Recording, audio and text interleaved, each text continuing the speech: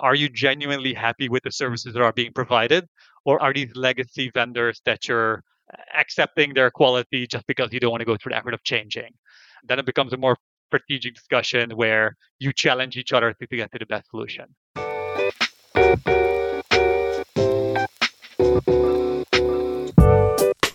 In our first conversation with Michiel de Bruijn, Procurement Lead at Bloomreach, a commerce experience leader, he shares his experience building procurement capabilities in Europe and the United Arab Emirates, the differences between operational and strategic sourcing, and the in-depth processes he built to create cost awareness and better manage spend in a new role at a new company. Let's get started.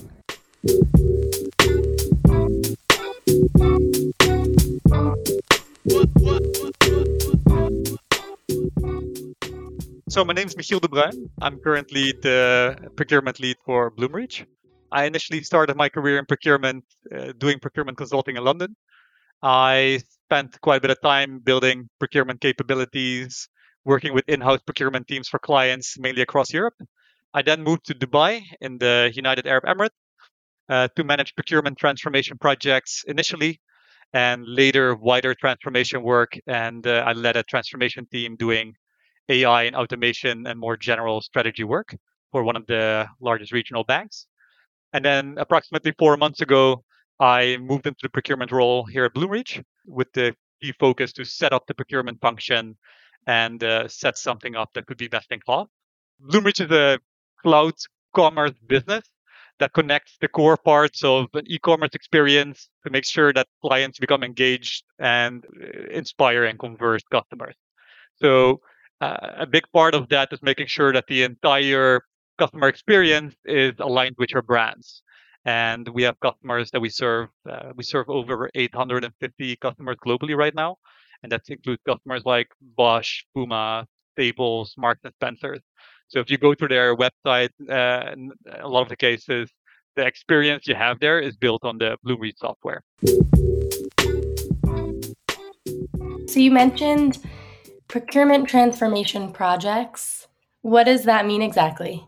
All sense. That's from rolling out procure-to-pay solutions to making sure that we divided a procurement function into strategic and operational procurement, actually breaking down what is strategic procurement, and in some cases it meant improving P&L sheets. So that's a pretty wide array of different things that can be procurement, ranging from the very financial all the way to the completely not financial, focused on quality. Yeah, you bring up an interesting point. This has come up a lot internally of there's the traditional procurement that we see, and then there's strategic sourcing or strategic procurement. What are the differences? Now, in my opinion, there's a lot of different approaches to this, right? So I don't want to speak for anyone else, but from my experience, I see the difference as being operational is something that continuously returns. So being if there's a process that repeats itself. So let's say if it's actually the payment process, for example, or if it's actually anything that's administration wise or it's comparisons in a very structured manner, all of that to me can be seen as operational. Whereas if you come to the strategic part, it's the actual conversation you have with the business on, okay, let's sit down and look at what we're actually spending and how can we approach that? Can we make changes to our tech stack that would better serve you? Are you genuinely happy with the services that are being provided? Or are these legacy vendors that you're accepting their quality just because you don't want to go through the effort of changing? Things like that. Then it becomes a more strategic discussion where you challenge each other to get to the best solution. We had talked about like the big projects you're working on, which you kind of already covered. You mentioned one is creating awareness of cost and how to better manage spend across the company.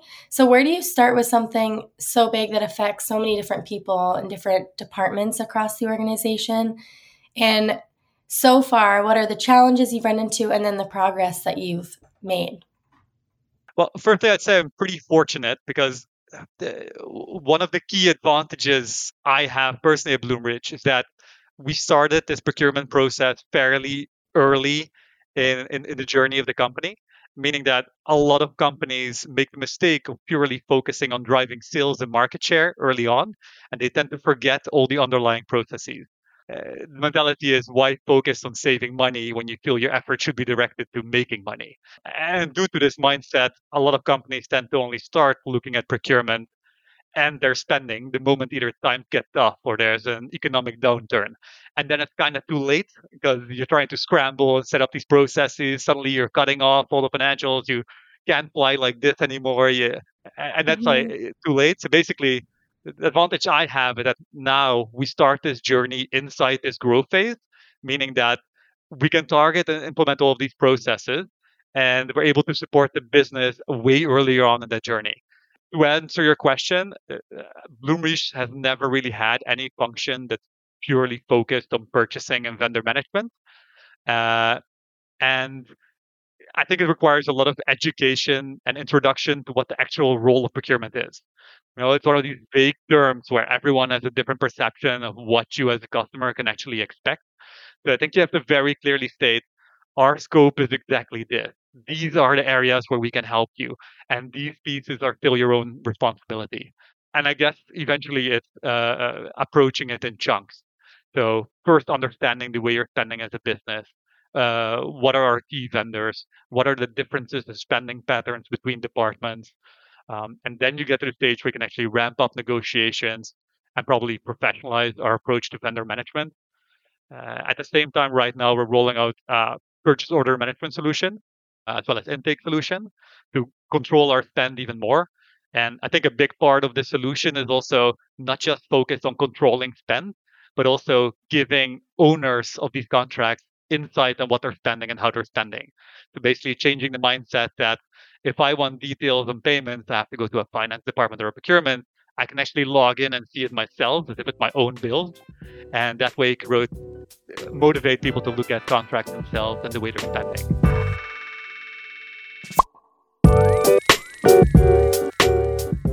Thanks for listening to this episode of The Buy Side, hosted by Vendor, a SaaS buying platform for ever-changing B2B SaaS sales. Curious how we can help your company save on SaaS? Get a free savings analysis today by visiting us at vendr.com/save. See you next time.